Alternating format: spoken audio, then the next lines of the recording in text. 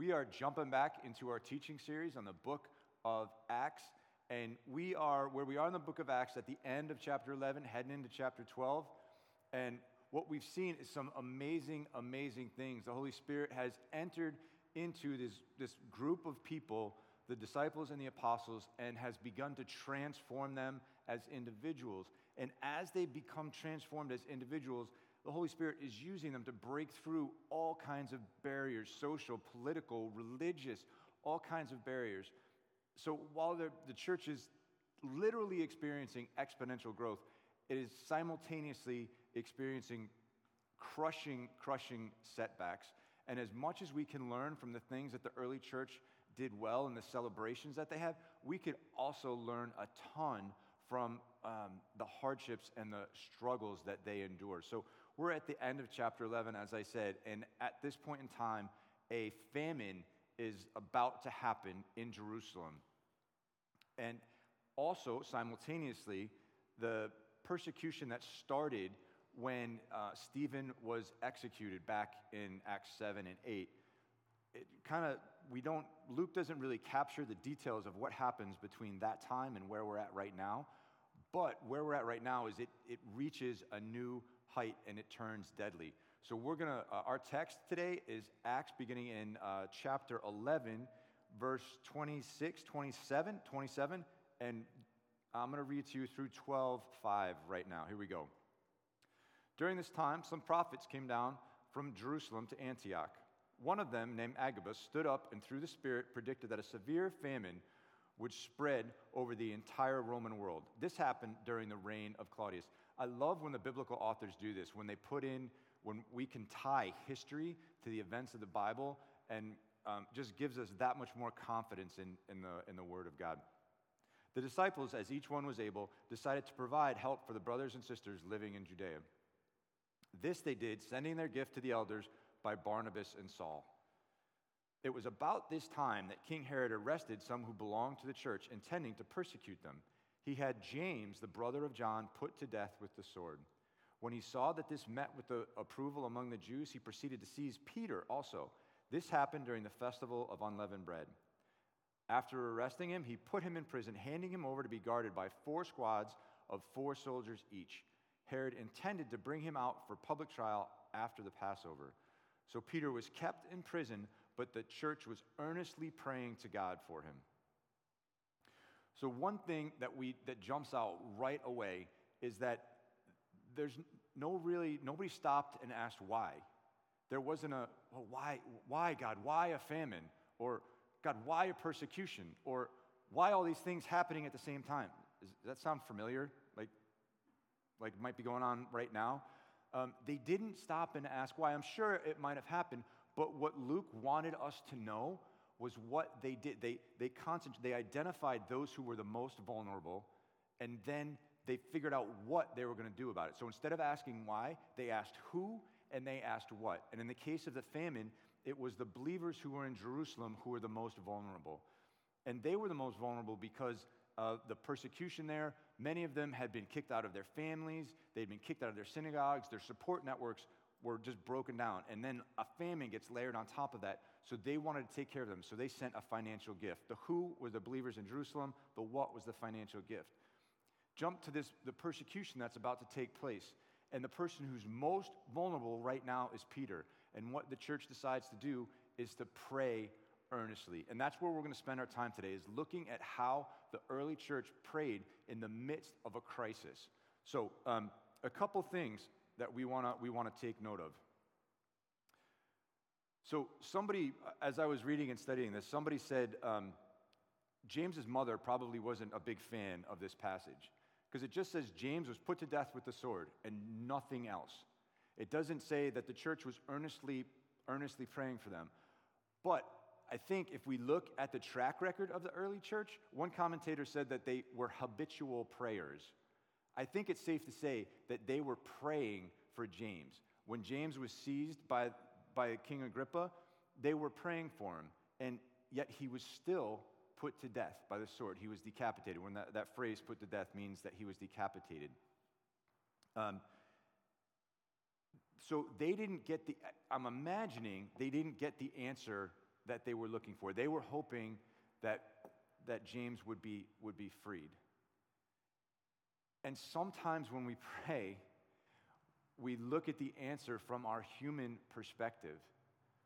And we got to remember that the perspective of God is not like ours.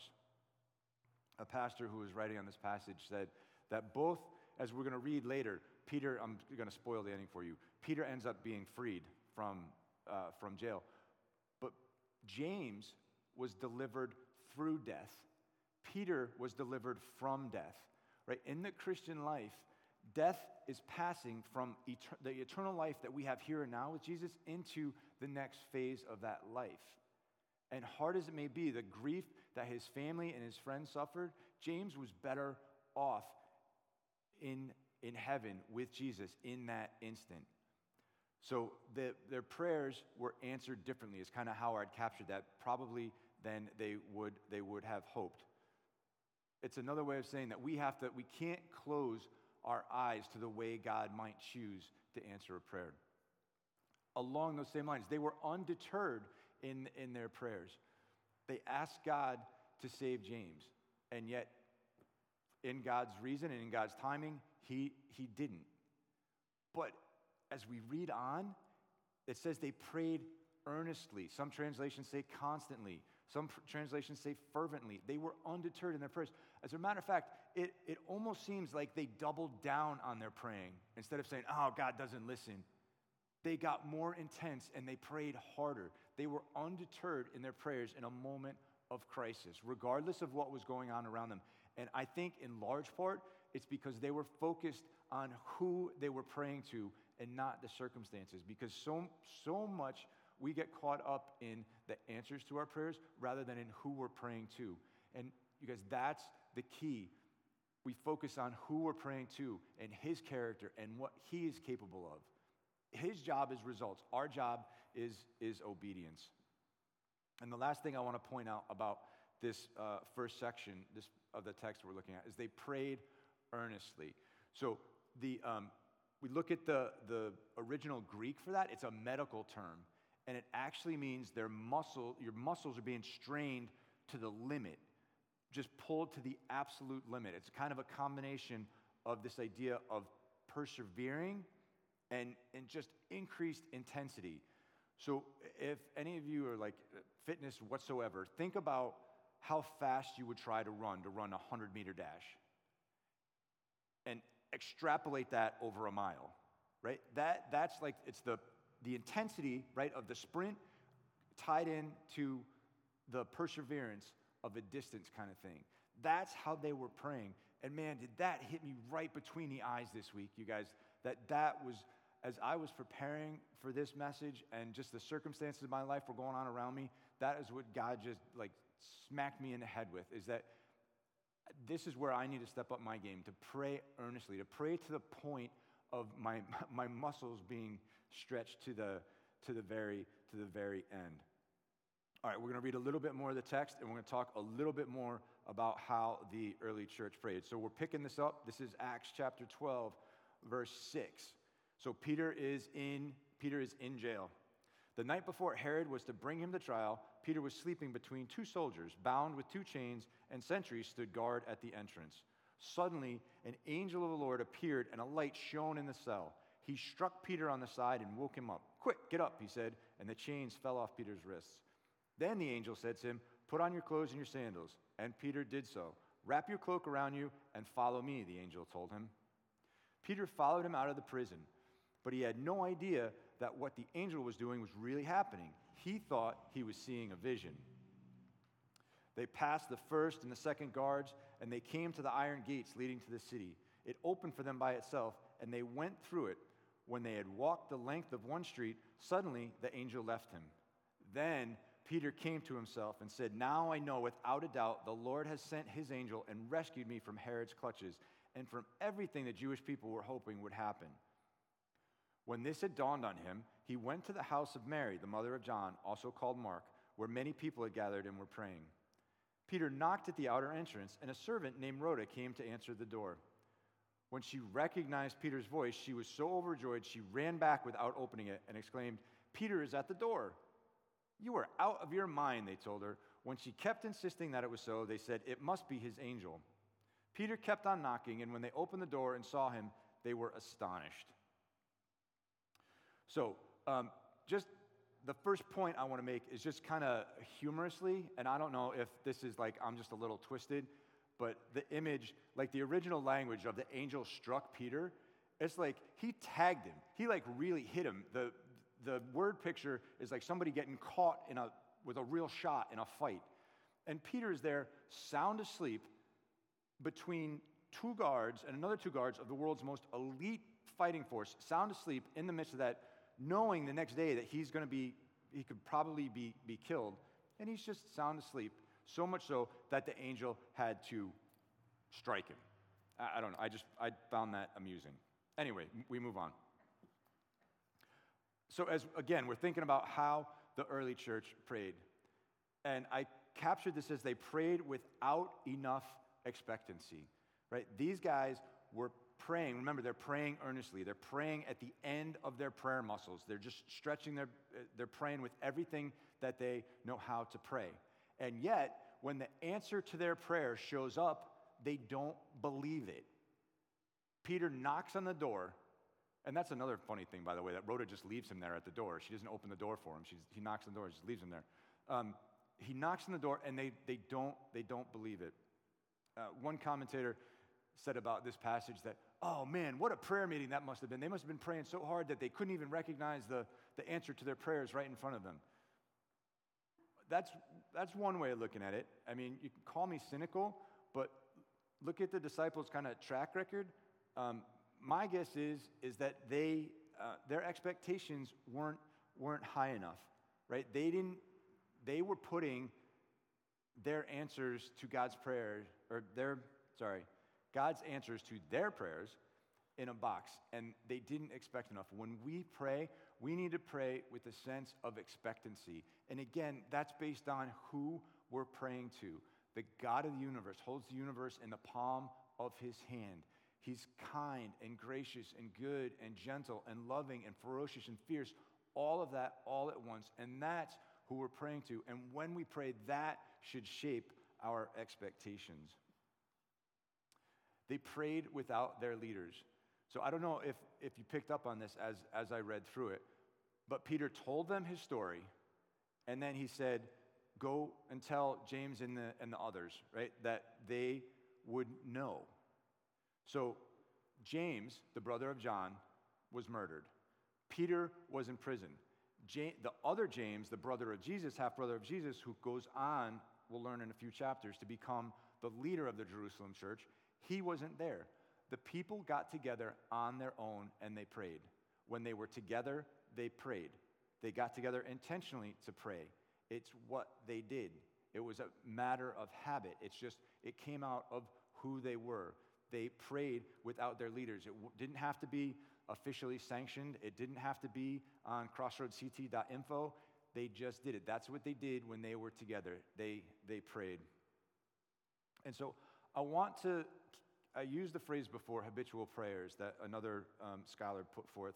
And that's what I want for us. I want us to become habitual prayers. We pray when things are good. We pray when things are bad. We pray for guidance. We pray for direction. We pray when we're excited. We pray when we're scared. That we would just be people of prayer. And so how do we go about doing that? And first, I want to give you a little piece of encouragement. Marie Mitchell, who has been at Crossroads for a couple of years, just recently celebrated kind of a big milestone in her walk with Jesus. She had 1,000 straight days of time in the Word of God. That is like a huge deal. And it's a habit that has transformed her life, that has changed who she is as a person, who she is as a teacher, as a mom, as a wife, as a friend. And it's changed her into the woman that God created her to be. So when we think of things like spiritual disciplines, like Bible reading, it's not like for people who are cloistered away in monasteries, or that's not for me, or it's unattainable.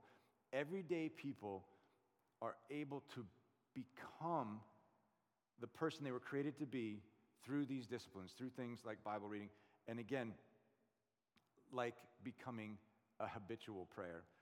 So you might be sitting there thinking, well, that's not me. I try, I fall asleep, I feel like God doesn't hear me, I feel like I'm talking to the ceiling. If we are to look at prayer as one more thing to do, we don't have the will to make that happen, right? What we want to do is we want to become the kind of person who prays. That's just who we are. That's our response to things. And the way we become the kind of people who simply pray is that we have to attach ourselves to Jesus, like we talked about during our Disrupted by Peace series. When we attach ourselves to Jesus before anything and anyone else, right, he fills us, and out of the overflow of that, we're drawn into this desire to have an ongoing conversation with him. We want to become the kind of people who pray. So, praying is like the other spiritual disciplines in this. Unto itself, it's worthless, right? And before you call me blasphemous, hear me out. Unless our prayers, unless our Bible reading, unless our giving, unless whatever, unless its focal point is Jesus, then it doesn't matter. Okay, so that's one way in which prayer is like all the other disciplines. The other way is this, is that not only prayer and the other disciplines, they're good for us, they're for our benefit, they draw us closer to God, they transform us into the likeness of Jesus, they're also an act of worship. Last week, we practiced stillness. And when we practice stillness, it's an act of worship because it recognizes who God is. God is in control. We don't have to run the world. We're stopping, we're being still. God's got it. When we read the Bible, we acknowledge that God spoke, God still speaks. We acknowledge that Jesus is the author and the perfecter of our faith. When we give, it's an act of worship because we give and we say that God is the God of abundance and not scarcity. He has the resources of the universe at his disposal, and there's more where that came from.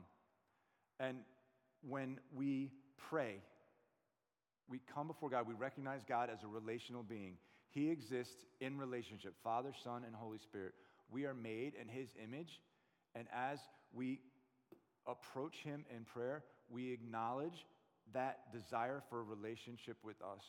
When we approach him in prayer, we acknowledge him as the supplier of all of our needs, and we acknowledge his desire to meet those needs. Prayer is like the other spiritual disciplines.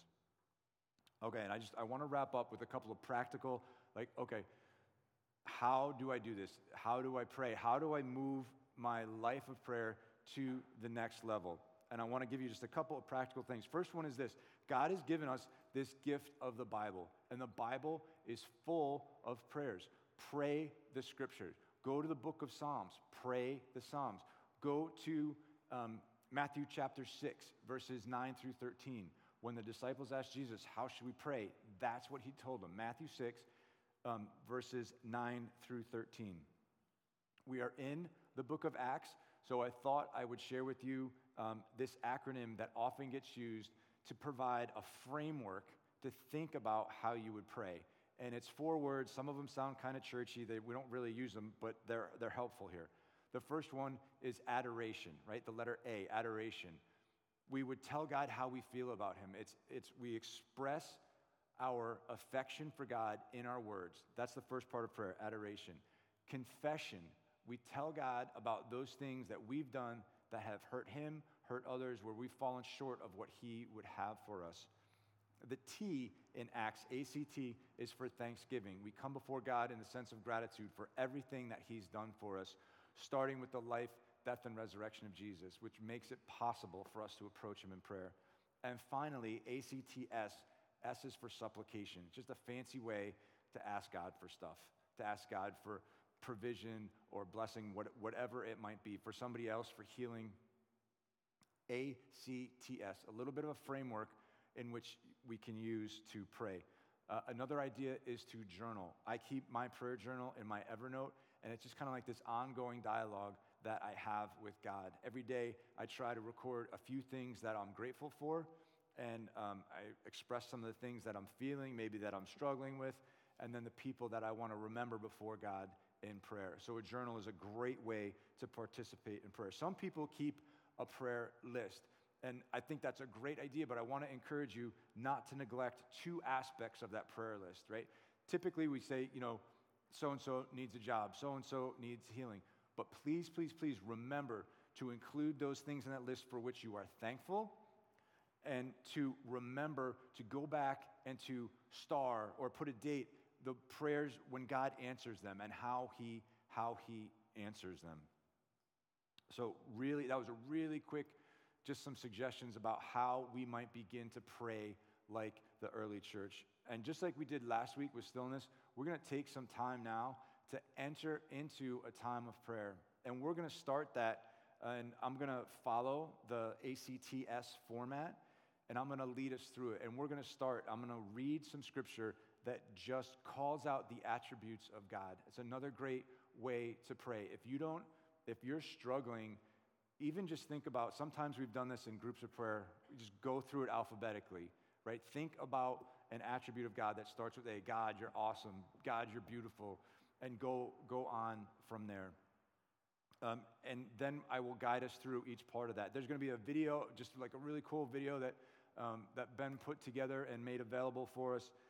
So if you can just focus on that, and I will guide us through each step. And I would encourage you, wherever you are participating, to hop in the chat and just pray through the chat, right? You can just put them down in the chat, write them down on a piece of paper, but I would encourage you to participate as we move along through this.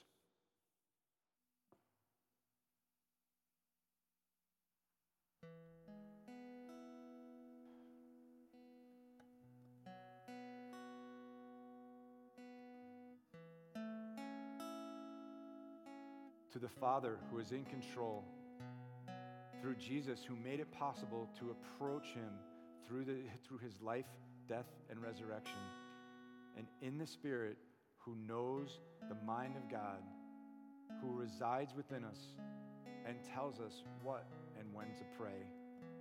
Lord, we ask that you would hear our prayers now.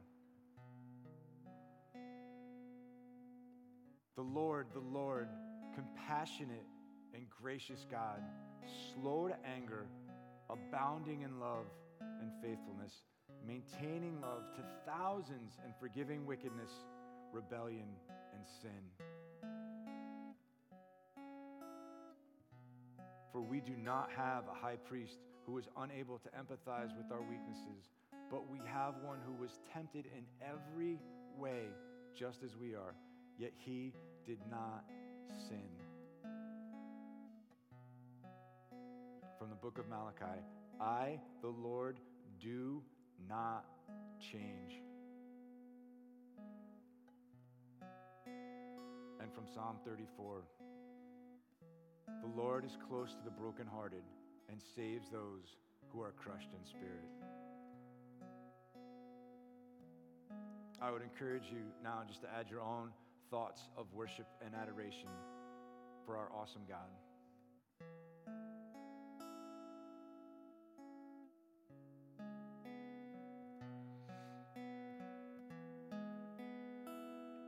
And it's appropriate that we start with words of worship and adoration and then move on to confession.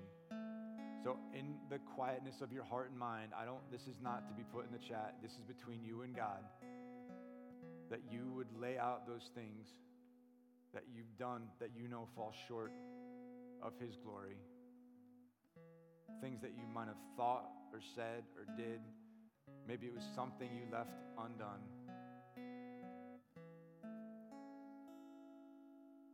God is gracious and compassionate, and he does forgive us. We have his assurance that if we confess, he is faithful and he will forgive us of our sins. Thank you, Jesus.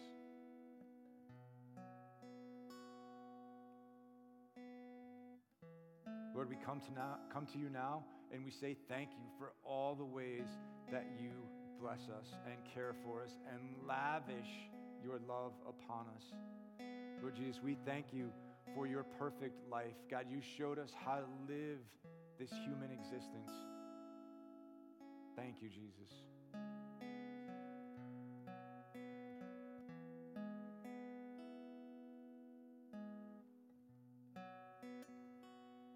Please feel free to enter those prayers of thanksgiving into the chat.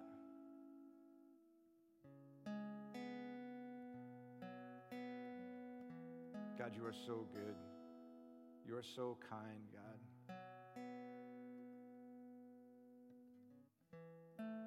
We thank you for the community of Crossroads. We thank you for our brothers and sisters who pray with us and for us regularly, God, who show us, who provide an example and an inspiration to walk with you.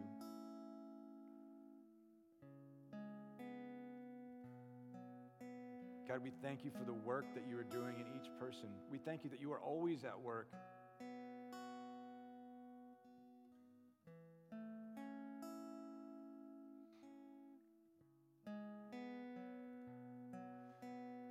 And now, Father, we turn to you and we present our needs before you. God, the needs of our world are great. We need your healing hand. Father, we need you to heal our hearts. God, would you bring justice to those who have been oppressed for so long? God, would you heal hearts and minds?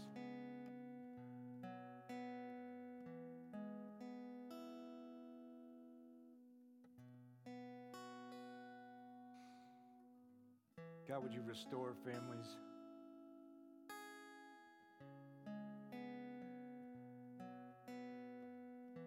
Lord, would you provide for those who are unemployed or underemployed?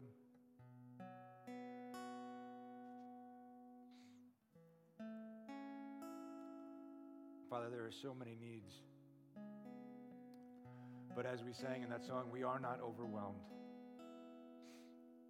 Because you know what's best for us and your timing is perfect, God. So we trust in you. We keep our eyes fixed on you, knowing that you hear and answer every prayer. God, grow the sense of expectancy in us when we pray. Father, we believe. Help us in our unbelief. And now, according to the foreknowledge of God the Father, by the sanctifying work of the Spirit, who obeyed Jesus Christ to be sprinkled with his blood, may grace and peace be yours in the fullest measure. Amen.